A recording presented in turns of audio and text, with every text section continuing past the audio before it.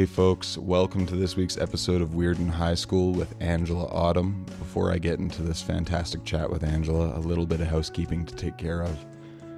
The morning that I taped this episode with Angela, my grandfather passed away, my grandfather who I lived with, and that is a slew of life change for me. And I will be taking a little break, I hope you understand, a couple weeks to get back on track with recording some episodes and deal with some of the sound teching gigs I have and get some projects that are lingering finished and give myself a little bit of brain space.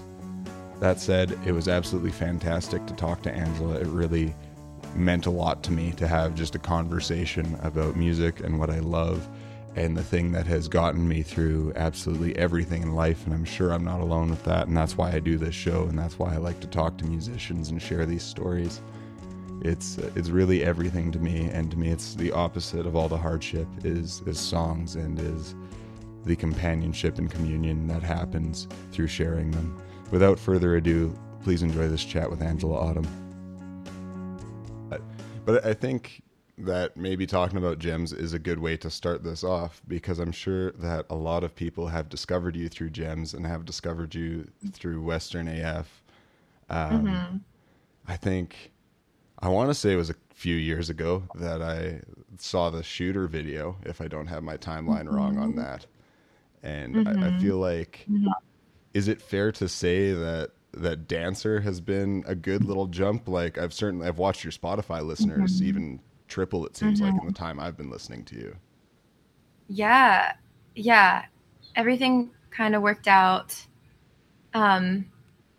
Kind of lined up this year for me, just with the release, of Dancer, which will be on the upcoming record.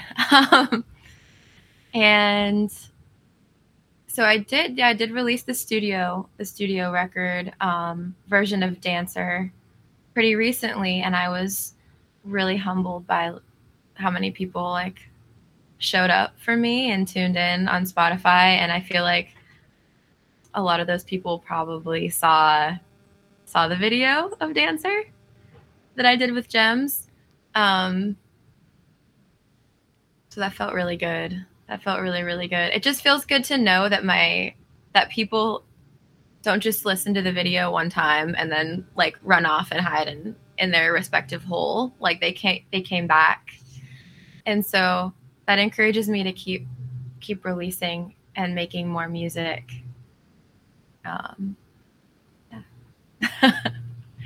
There are some of those videos that, and Dancer being one of them, that I keep coming back to. I think often because they're unreleased songs, if you connect with a song that way, then you come back to it to hear it. I had that with Hayden's Lament by Benjamin Todd that just rocked my world, and I just kept coming back to it. And I like that version more than the album version. And Dancer's an interesting one for me because I found I had gotten so bonded to the one on video, the acoustic one, that my first listen to the studio one was a little this is weird and different. It's like if you go to grandma's house and she's changed something. You're like, why'd you change the couch? Your attachment and your comfort to it. I have come to really, really love that studio version. Thank you. Who did you do that with, and where? What was your process on that one? So I co-produced it with my friend Tommy Carnes, and we recorded it at Sound Emporium over on Belmont in Nashville. It's Cowboy Jack Clement's old studio, and we tracked it full band live, and the vocals are live. We did not overdub them, so it's just everything was done in the studio, and it felt really organic, and it feels like rockin' to me. Just it feels different than other things that I've recorded, and I love it. I'm just in love with it. I do really, there's some great production choices on there, and I love that it's not the conventional kind of alt country mold. There are some different things in terms of almost some in ways it reminds me of the Last War on Drugs record, just the way that Oh. like that record is just layers on layers on layers because it's a Sean Everett record, but the ways that it's what, a Wurlitzer or a Rhodes that's kind of sneaking in Hmm. there under the guitar and just adding this little bit of depth, Yep. and the guitar on it kind of there's a few guitar players that I really love, like Harrison Whitford, that the guitar on that reminds me of, who guitar Mm. players that don't, I think of them as like guitar players that know their place. Like they aren't, Hmm. hey, I'm here, I'm a guitar. They're just adding these subtle little bits of electric guitar and letting the song breathe. It's really, my review is like 10 out of 10. Great execution on that one. Thank you. Yes. I wanted to be careful not to overdo the production of Dancer. And yeah, so you hear Jess Nolan on keys, who is an amazing, amazing keyboard player. And I think the coolest thing about the track are the drums and the choices that Ross McReynolds made, and especially on the groove changes, in the chorus when the groove changes a little bit and it slows down. It just like, I just love the way that he played drums, and I feel like that makes it really special. Did you end up doing that whole record at Sound Emporium? I did. Yeah. And also one of the tracks features Willie Carlisle. It's called Musician's Bride. And you can like listen to a clip on my Instagram. It's way back. It says Kickstarter. But yeah, we recorded everything there. Except Willie came to Nashville in February and ended up singing on the track. So he wasn't there for the whole shebang, but we still got him there. Still got him in. Willie seems like a total pro in terms of like everything he does seems really intentional, really considerate. I find there's kind of a trapping of like cool guy apathy in music, and like especially when people are reaching success, to kind of brush it all off. And I so much appreciate his kind of earnestness about everything. So just even the title of that song, it's great in my head. Just the title feels very. I can imagine what Willie would have to contribute to a song like that. Yeah, Willie gets it because Willie like walks a line. He's not part of the whole fragile masculinity, He's just authentic in his expression of himself, his like gender identity. And I knew that if I got a really like gruff man, with an alt country dude, I wasn't sure if he would get the meaning of the song. It's like, it's kind of like a feminist song. So I wanted to have someone who, that I feel like would understand the vibe.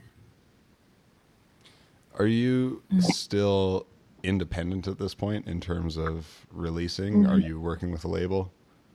I'm independent right now. I'm working with a lot of folks in the community who really help me out. So like I have a stylist and like photographers and a little bit of publicist work. I work with Josh Shoemaker, who's an amazing like videographer here in town.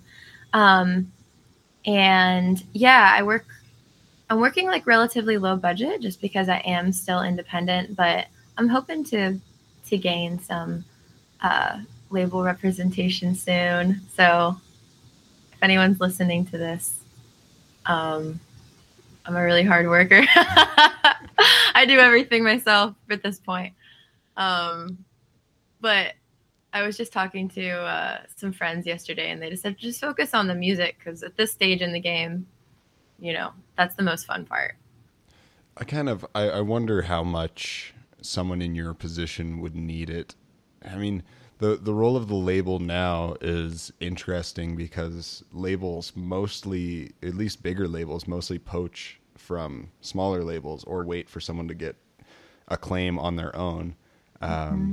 Like if you develop that 200,000 follower or whatever, that's when they become interested. And at that rate, I kind of wonder how much they're adding, I guess. Like, 'cause I've looked at recording at Sound Emporium before, and there's something very magical in the walls of that room. And, but it is an investment. I think it's probably a worthwhile investment. But I guess the way I'm kind of thinking about it is if you're ready to front some of those investments on your own and you can figure out how to do that, in a way it puts you in this really in control position with respect to what you're putting out and your connection to your audience. I do feel really in control. Maybe I'm a control freak, but I do feel really in control because I have had a lot of time to think about things, and I feel like maybe some people who are on labels are forced to release on a certain timeline, and I'm just not, I'm just not in that place. That's like it's not how I'm releasing music. I'd like to release every year, and this year got a little bit crazy. I wanted to release like back in April, but it just didn't happen, and it's probably going to be fall. So it's like working with what I have, like the funds that I have and like the momentum that I have at any given time, and making the release happen just organically seems to be what's happening for me, and I sell my shit on the road. I like see that money come back to me. So I don't know how I feel about someone, like comping, my sales or something like that. It just doesn't feel good. Sorry. Yeah. But maybe like I have friends like Riley Downing is a great example of someone who has like, he explained the record industry to me a little bit, and I don't know, I'm just learning all this. It is interesting. I host an open mic at this cafe where I live in Calgary, and we're starting to book some small shows here. Like we have hardly any capacity at all. So I booked an artist recently, and like the most we can fit is like 20 people. And, but I mean, she packed the room, and it's one of those situations where she has a listenership on Spotify of like 300,000 monthly listeners.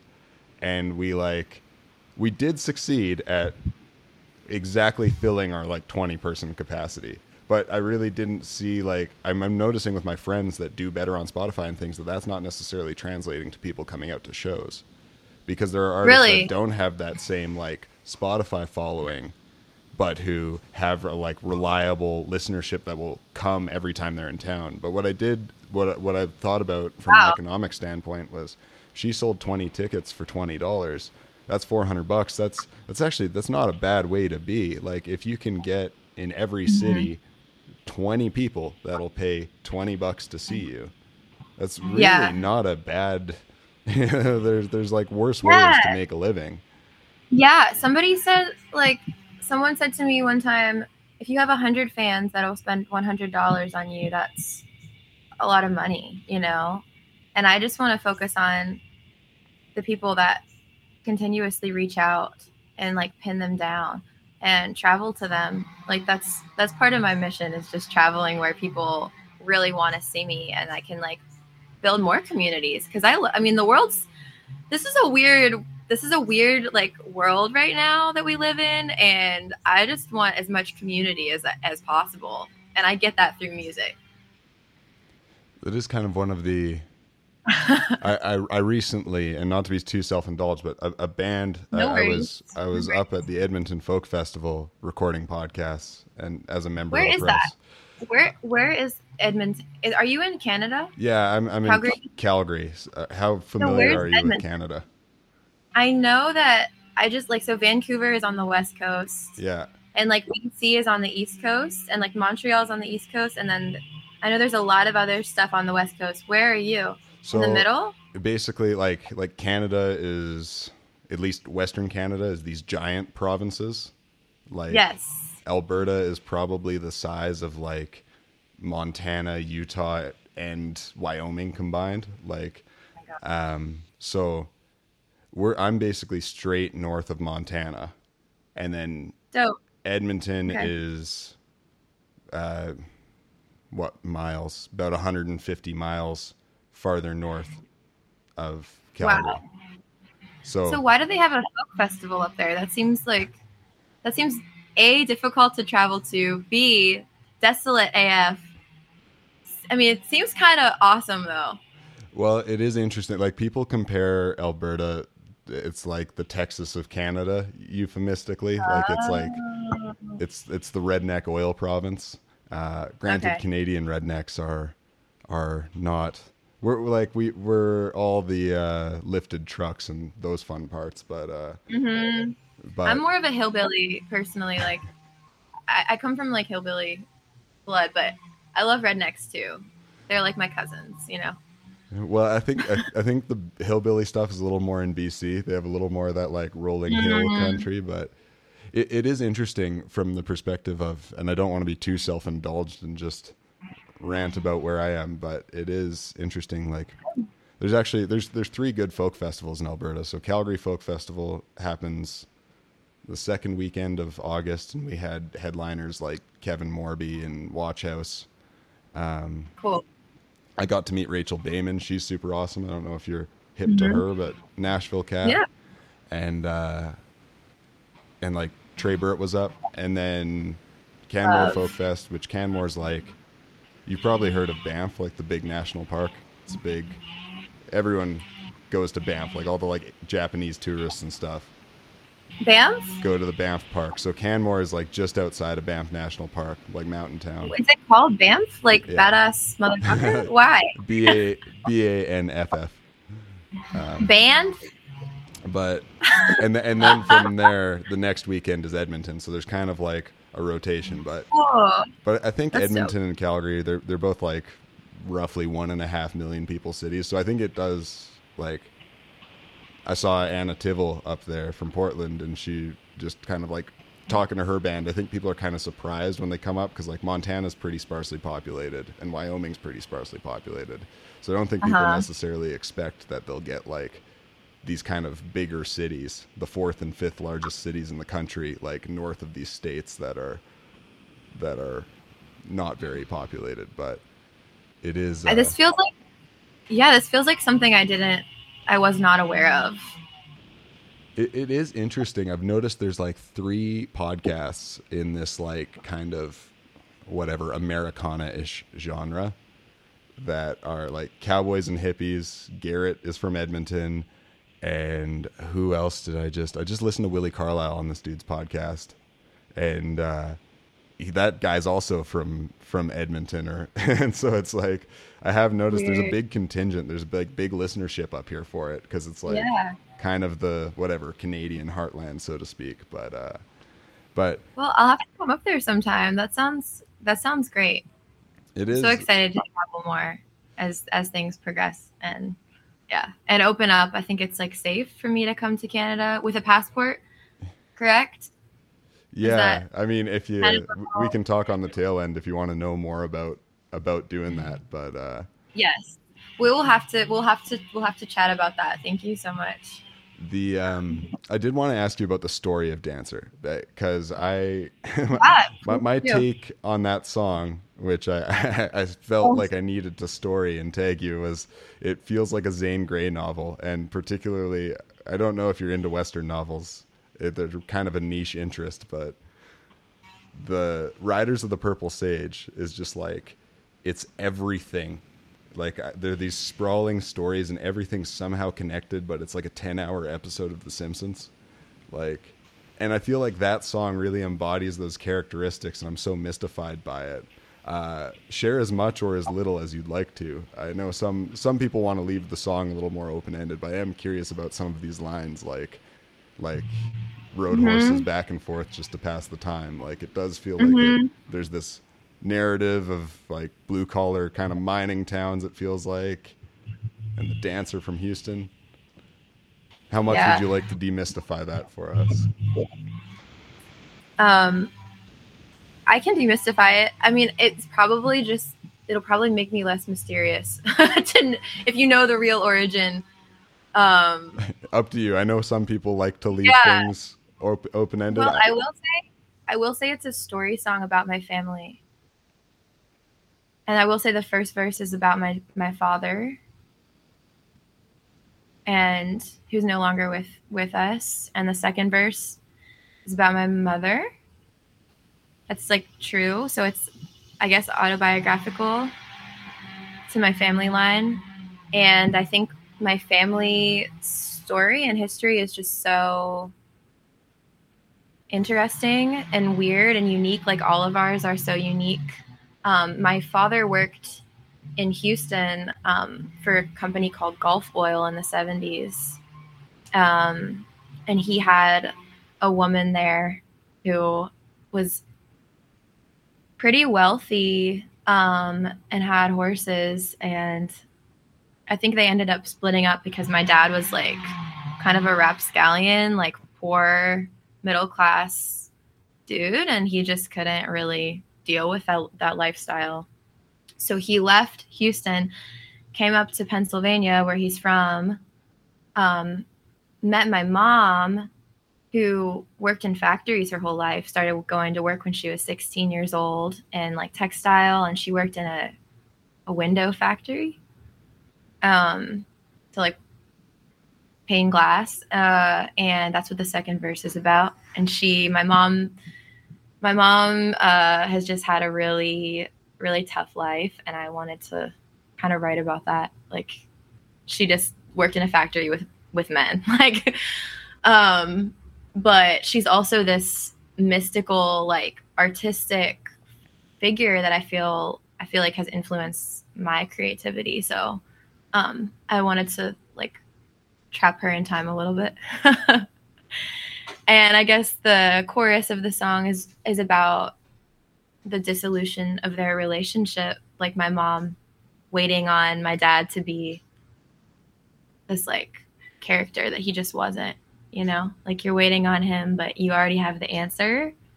The answer is in you. Like you're the dancer in your own life, and you're just a mirror and a shadow of everything and everyone. Yeah, I think that's probably all I'll share about it. I appreciate that level of sharing. That's I think Corb Lund talks about having the antenna always up, and I think that there is a role when you assume this kind of inner world and the ability to construct stories out of everything that can be kind of isolating. Do you feel like that's true for you? Do you feel like it's hard to live in the actual world when part of your brain is building these storylines out of everything you're experiencing? Yes. I don't think it's entirely negative, because I love my imagination, and I think everyone should have a healthy relationship to their imagination. But I do think it affects the relationships with people around me, because from those relationships, I draw stories and conclusions, you know? So I think songwriters sometimes look for stories in creating realities that aren't really even there, and that and sometimes that can be dangerous, you know, to always be seeking, you know, new material. But songs have come out of like the darkest places that I've visited, you know, so I'm grateful to be able to write them. What do you think about the role of folk music as the music of the people, and the connection between, I want to lay my kind of thought process out clearly here. I see this kind of pathway where people will become successful writing about their lives. And then once they become successful and all their time is spent at rest stops and in a van, that's what they start to write about. And I see this kind of disconnect often I see. as people succeed between kind of folk music and folks. How do you feel about that connection between needing to live a life that is a real life and is sincere and is relatable, and being able to actually write songs that are going to connect with average people?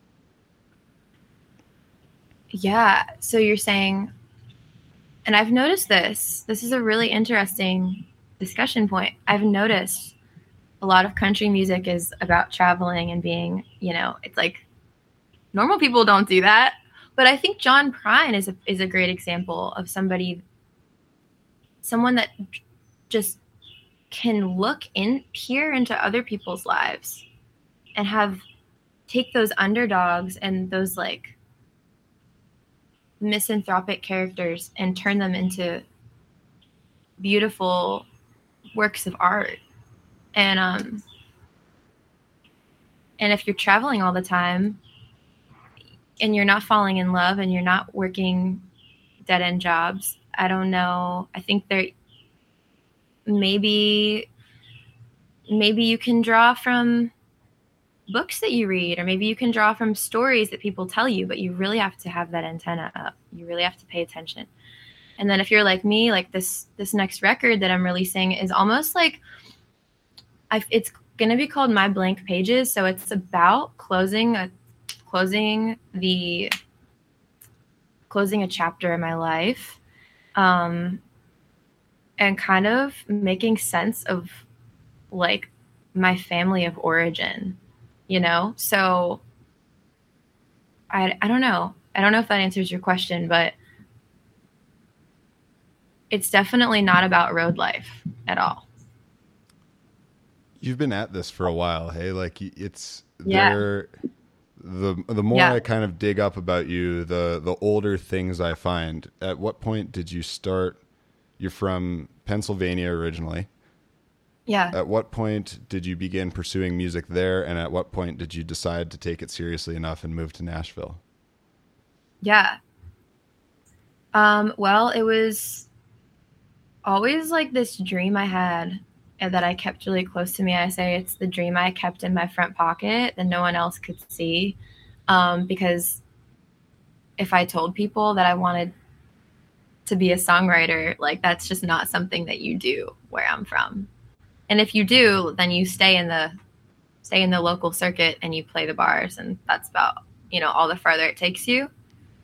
But, to be completely transparent, like, I think it was 2018 when I was living in Pittsburgh and had some pretty traumatic things happen. Like I lost someone super close to me, and that almost showed me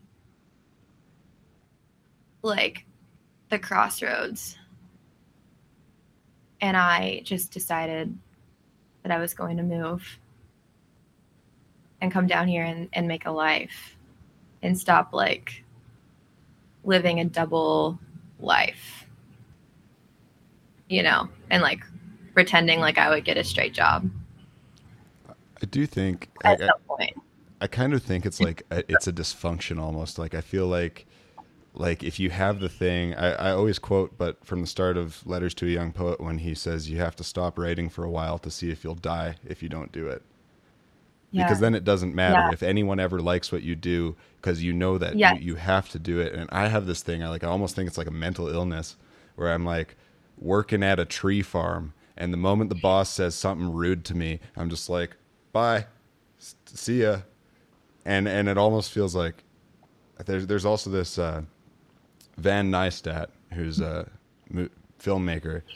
He makes these zines basically about the artist's life, and he's got this criteria for like knowing if your thing is your thing, and it's a list, and it's like your thing has an addictive quality to it, your thing feels like crime, your thing at first you pay to do your thing, and then the one that really hit me is every 30 days or so some force external to you compels you to do your thing. Yeah. I've had really like over COVID I booked my first national tour for the summer of 2020, and then it's just, Cool. and like put out my first, big record that I made in a studio just Mhm. to nothing Oh, on very the cool. internet in October. Just like put all your work into something and package up this box and just like shoot it out to the pandemic was like really disenfranchising. But what I have found is Yes. since I was like, well, whatever, I guess I'll just train horses now. I don't need to, whatever. I'm Ah, not a musician. Then all of a dude. sudden it's like I get asked to do things all of a sudden. It's like the force external So to yourself. I was just having this conversation with my friend, my best friend, and I was expressing, I think I was saying like so many people, they feel stuck in one identity. And since I've moved to Nashville, it's been like, it's way more complicated than just this is my thing and this is what I love. It's like, how are you getting shows? How are people receiving your music? Does this audience like you? Who are you going to play with? How are you going to release your music? So it becomes convoluted. And I feel like taking a step back and just saying to myself, okay, I accept myself the way I am. This is one of my gifts. I get to play music and write, but like taking the pressure away. Just like taking that pressure off of myself to because I know I will naturally write. But if I'm writing because I'm like out of fear, that's shit. I have to write because that's what I naturally do. And I'm sure you feel the same. Like, I feel like the best ones fall out of you, and I've heard, and I have this idea that it's the Gemini God complex because I've heard all three of Kanye West, Andre 3000, and Kendrick Lamar say this, which is that basically they're vessels for God, and I use God as a placeholder. I don't need it to be like representative of Christian God, but just like right. I meant the ones, and I've just gotten to this point with my songs where I can have some arrogance about a couple of my songs. Like a few years in, there's some songs Yeah. that now I write them and I go play them. I'm like, listen, motherfuckers, to this great song, Yep. and I think that takes time, that takes refinement. But the songs that I feel that way about are songs that I was just like, it's like you're in the shower and the song's like whomp into your head. Yeah. It's How do you amazing. feel about that? Like, do I, you feel I, like the best ones just get delivered? I feel like there are lots of deliveries on a regular basis, but I feel like the best ones stay. Yeah. You kind And of know what they are, right? I have to be able to like let the songs come in. Like Ed Sheeran has this quote where he says, "You like run the tap, and the tap is brown for a good 30 minutes or like an hour, and then you run the tap for a while, and then it's finally clear." You know, and that's how I feel. So a little bit different, but like similar. Similar. Yeah. Yeah. I haven't had any. I'm kind of in like this really weird transition where I have all these songs from the past couple of years that are not on the record that are brand new, but it feels like there's more coming, and so I'm just like leaving them behind, like letting them kind of like turn over the harvest, so to speak, to see what grows again and see if any of them, you know, are the song. But yeah. I read Brandy Carlisle's book recently, which is Oh my really God, me great. too. I loved it so much. Me too. I volunteer at this hippie horse ranch, and this lady Mm-hmm. Vicky who runs it is like the biggest teacher for me. And she was like, Cool. I was never into Brandy Carlisle, and she's just like, read Broken Horses, do it. But what she Yeah. talks about getting older, where she writes so much less, but the songs she writes are have a better hit rate. I feel that now. I felt a lot of relatability to that. That as you refine the process, you start to just like when it doesn't work by the end of the first verse, you're just like, eh. Yeah. It's for it's like yeah, it's like the manic songwriter just in their room, like like me sometimes scrawling on these pieces of paper, like remembering chunks of old songs, and yeah, it's like a lot of mental energy and a lot of work. So I think one of my goals is to be more focused. Maybe like Brandy, maybe like you're saying, just make it really like disciplined instead of so like manic I'm not sure and there's crazy. any one way. I definitely don't feel like there's any one way to do it. Yeah. And who knows what people like. Like, I don't know how, like, I was talking to Anna Tivell because she just, the way she writes blows my mind, because I feel like she, like, if Jason Isbell tells you what the story is, Anna tells you how it feels to be in the story. And so vividly and so kind of rhythmically, but her stories aren't linear.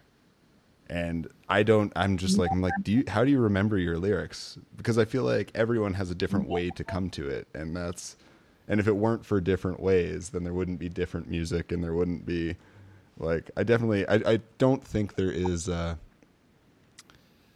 don't think there's some like practice of like sit down to write and you'll innately get better at it. But I think you find your nature and you embrace your nature, whatever your nature is. Yeah. I heard this really good artist. Let me see if I can find this artist. I don't know if I'll be able to find it. Her name was Martha Scanlon. Have you heard of Martha Scanlon? I haven't. Like, really cool. Kind of, there's clawhammer banjo, but one of her songs I was listening to last night, and it was like this heartbreaking, like heart-wrenching love song. And she said, like, I just want to see my fingers in your hair. I just want to see my fingers run through your hair. And I was like, oh my God, that is a feeling about missing someone you love, or just like longing, that I loved that line. And I love when like lines affect me that way. Mm-hmm. I was just like, oh my gosh, like, I get what this woman is saying. Like, she loves somebody so much. She just wants to, like, she just loves every part of this other person. But yeah, definitely like a different type of emotion. And I'm gonna revisit Anna's stuff after we talk, because I haven't checked her out for a while. I find I'm so consumed with the lines that stop you in your tracks. I find that's what I'm always chasing. There are some of those lines that I'll be listening to someone kind of when I'm first discovering them, and I'll just like, whatever, I'll have it on while I'm folding laundry, or I'll have it on in the car, and all of a sudden there's the line that makes the song hit, and I have this thing where I need to stop the song, like take a little moment and just be like, swear about how brilliant it is, and then restart the song. I feel like Sorry, go ahead. I was just gonna say, I love like Benjamin Todd's music. Yes. I listened to it, and you were saying earlier in our convo that like you're used to the dancer video, the acoustic take, which I want to do an acoustic version and release it on like tape or something, for but I'll just listen over and over and like rewind his stuff, and that's so brilliant. It's like weird, like it's like junkie Buddhist. Mm-hmm. And I love that. You know, and I was just about to mention one of his lines. If you like Benjamin Todd, I think you should check out Richard Inman. He's from Manitoba, and now he lives in Alberta. But those are like the two people that I feel like listening to them made my songs better. And I think about the intention Ben uses, how he delivers lines. Yeah. It's like it all matters. And there's a certain point in his career where that started. I think it was kind of after I Will Rise. Like there's a point where you could tell it started, like he found his thing. But I like that. I mean, there's so many of his lines, but just like, you're getting dead or you're getting tough. Like, you couldn't say that. You couldn't deliver the message in a more direct and concise way than he did there. Yeah, it's really like, you can tell he's from like a hardworking background, and you can tell he's been through the ringer, and he's honest about it. I love this conversation. I just love nerding out. Mm-hmm. Yeah, it's songwriter nerding out. It doesn't feel, it feels like I don't get to do that very frequently unless I'm co-writing. And then we nerd out. But I don't nerd out about gear, I don't know, like, I don't really care. I'm more like, ooh, words. Ooh, Yeah. I love words. Yeah. And I'm so used to this. Is really, really great for me to chat with you, and it's kind of reminding me of my conversation with Anna, of just like being able to connect to someone over that love. Yeah. Because I'm so used to just like I can quote lyrics to people, and it's always too much. Like I can tell the average person is like entirely overwhelmed by the like passion. I also kind of feel, and I'll ask you if you relate to this. Yeah. I kind of I have a hard time with kind of meeting musicians because I feel like I actually connect to the world more through music than I do through like actual other humans. And then so often I'll meet these people and I'll be like, I know you, but you don't know them. How is kind of that? Do you relate to that sentiment at all? Do you experience that in the musical world? Yeah, of course. Like, I'll meet like songwriters that I really look up to, and you just like, it's almost like I have to approach them as like a friend before I can approach them as a musician. But then there's this mutual, there's this like aspect that takes up large portions of our brain that we obviously are going to talk about at some point,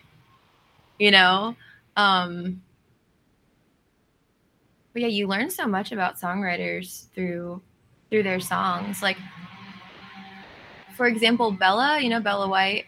She's from Calgary. Yeah, of course. Like, so when I first met Bella, I had heard all of her music before, but really I just wanted to listen to what she had to say about her life first before I was like, Bella, what's the song? Like, tell me about this and this, and I'm sure we can nerd out at some point. So if you hear this, Bella, let's fucking nerd out about songwriting at some point. I've been meaning to get her on here. There's something that has held me back from, because I do have friends in common. Like we grew up in the same scene. I don't know how she got down to Nashville. I think maybe she's got dual citizenship or something. But I did want to pipeline. I did want to ask you about Nashville, though.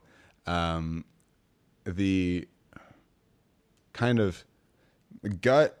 There's something about, I think a lot of people think of Pennsylvania and they think of Philadelphia, which is like very metropolitan city. Philadelphia has like, there's a Philly sound, like Dr. Dog, Strand of Oaks, kind of like I love synthy, vibey music. But Pennsylvania has a lot of kind of backwoods and has a lot of like, has a lot of that Appalachian kind of vibe to it. So how do you feel like your Pennsylvanian roots influence your perspective on music? And how do you feel about that now that you're in Nashville and experiencing something that isn't that? Well, good question. I grew up not in Philadelphia, but on the other side of the state. And like earlier in this conversation, I explained I kind of grew up around like, I don't know, just like rural working folks and like dairy country. So, so music was always really tied to nature and like my surroundings. Right. And I think that's where bluegrass comes in. And I think that's where Appalachian and trad folk comes in. But even where some blues music kind of, bubbles up, it's just seeing these like brutal surroundings, like, like animals dying and old people like plowing and that kind of thing. But I also think my roots in like 60s folk are so deep that it follows me. Like the soundscapes of James Taylor, soundscapes of Neil Young, John Denver. I just remember driving with my dad and like listening to that music. So that's definitely like distinct from Nashville, because Nashville is a country town, like country music. capital, and like I come from more of a folk music background. So I'm like I just have a different background than most folks here. That's all. I am kind of obsessed with this like culture of a kind of alternative, like sub Nashville, of folks like you and Benjamin Todd. Willie Carlisle, I'd say, is in that mix, and like Molly Parton and Savannah Conley. I'm just so excited about a lot of this music coming out of Nashville that I've really built up Nashville as this like idealist place. And I was listening to Andrew Bird on a podcast talk about LA, and he was like, he said the thing about LA is that people who are talented come here to get paid. And I feel like there is some of that in Nashville. How do you feel like Nashville has changed your opportunities and has been as a career move? I know there's amazing studios like the Sound Emporium and people that know how to do that, do things with, you know, people with talents. At the same time, I'm sure it's not all sunshine and rainbows like I imagine it. Like there's competition and there's industry and weirdness that way. Ooh. You're just touching on all the big ones. To me, like Nashville can easily change someone. There is a cookie cutter here, and if you don't fit into that cookie cutter Nashville sound, things can be slower and more difficult. So if you have someone who's already polished, like a polished gem, they've done the work, they've done the inner work, maybe not the inner work. I mean, most musicians don't do that. They could care less. But they've done the outer work. They have their whole act polished, and they come to Nashville and they're just like, everyone's like, I love them. That's great. But if you're somebody like me who is on more of a journey with it, Nashville can be challenging. And the reason it's challenging is because you have to like level up, like taking music seriously, paying your band, making sure you're writing songs, booking gigs with other amazing songwriters who are like, the caliber is insane. You're just on a bill at Turnaround on a Tuesday. You hear the best song of your entire life. So Nashville, like, for me, has just been a challenge to like define myself as a person and a musician in ways I never had to before. And like battle. So in so many ways, like it's been like a battle, but yeah, but it's good, I guess, for me. Because the alternative would be to stay in my hometown and like, oh, I'm a big shot. Like look at what I can do. And then just never, ever develop, which seems fucking terrible.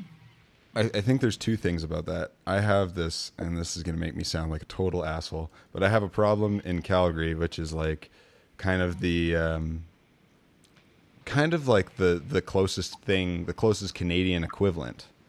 Like I always like joke that we're like the Canadian version of Denver and Nashville and Houston at the same time. Whoa. Like that's because just like oil town near the mountains, also known for like the biggest rodeo in the country. But I have this thing around here where I'm like trying to book gigs, and I want to book gigs with people that excite me. And a lot of those people end up leaving and going, like Bella. If you have the chance to get down to the States, you often will. People will go to Toronto. And so yes. I think there's a merit that I haven't yet experienced in being surrounded by amazing talent, because it means you have to get better. If all your friends are better than you, you're gonna, through osmosis, steal some of their tricks. So I do think there's a benefit there, but I also wonder about the benefit in a diversity of opinion or like of experience. Like I think of Nick Hands. He's really exciting to me, and he's like looks like he's out in the middle of nowhere in New Mexico, and like seems like a very regular dude, which I think it contributes to the kind of I think there's a give and take there. There's somewhere along that line that everything is contributing into this world. But this is like this. Yeah, this is kind of, you're just like making my point clearer with these examples, because you can only improve so much, and then before like your individuality and your flaws become your strengths and your superpowers. And I think that's what happened. That's like Nick's superpower are like the things that make his music weird and idiosyncratic. But he hones that, and he doesn't bend. Because he's had some real experiences, and like real experiences. That's one thing I admire about Nick a lot in his songwriting. But yeah, at the same time, when you're able to like just be around normal folks who just love music because it's healing and it's something everybody can do, then you lose this like ego that's so present in Nashville. So like there are value to both ways of living. Yeah, and I firmly believe in the law of neutrality. I feel like I'm getting really self-indulgent on this podcast because I'm enjoying this kind of sharing of ideas. But I do think like there's no one way. I think there is like William Prince, who I love, whose shirt I'm wearing, is like from Winnipeg, and he's Indigenous, and I think that offers a really unique perspective. And at the same time, the record that he made with Dave Cobb is like, I think if he didn't make that record with Dave, or at least someone of like Dave's acumen, that he wouldn't be where he is, because he had to like go get access to those resources to fully shine through. Like there is a place where those need to meet. Yeah, I think earlier in our convo, we were talking about, oh my goodness, what were we talking about? Oh, we were talking about like, you're like for this guy, William, maybe it's not even about fame. Maybe it's not about like, maybe for him, it's just about sharing ideas, and like, it's not even about him at that point. Right. It's about like helping people. Does that make sense? I don't know. Like, especially if he's been through, I'm sure like the challenges that as an Indigenous person, like it's about a greater thing. So much bigger. I think you can tell too. You start to be able to understand who's here because they listened to music when they felt alone when they were 12 years old, and that's how they connected to the world, and they didn't feel alone and they felt healed by it, and they're like, I need to give back to that world. And you can also tell who's here because they want to stand on a stage and be clapped for. Yeah, right. Totally. And unfortunately, the people that want to stand on a stage and be clapped for have a better time getting on stages and being clapped for. Like, but it's healthy. But that's okay. That's like part of, I think that's like part of a healthy relationship to your music is like, fuck yeah, I want to be clapped for. No, sorry, I should clarify. I just mean like, what is the core motivator? What is the core motivator? And I think if the core motivator is superficial, a lot of these people with a superficial motivator have an easier time working with the system that helps them get. No, I was no joke, Breton. I was just having this conversation. It can be so frustrating to work in the music industry, to work inside of it, because it doesn't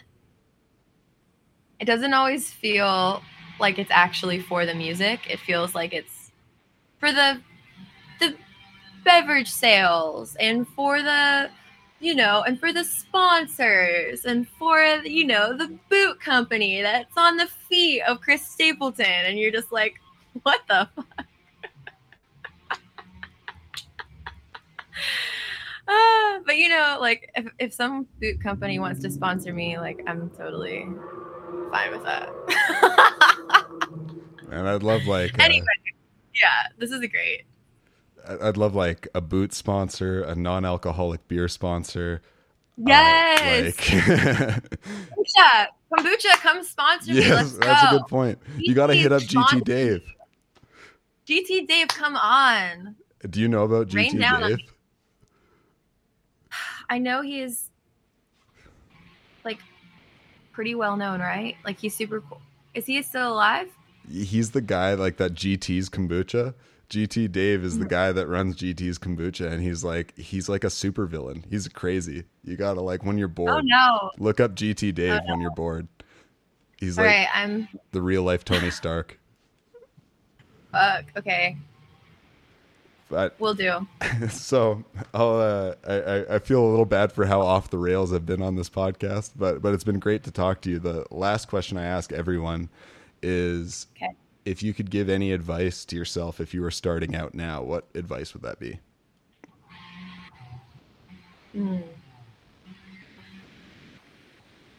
I would say like learn piano or learn fiddle.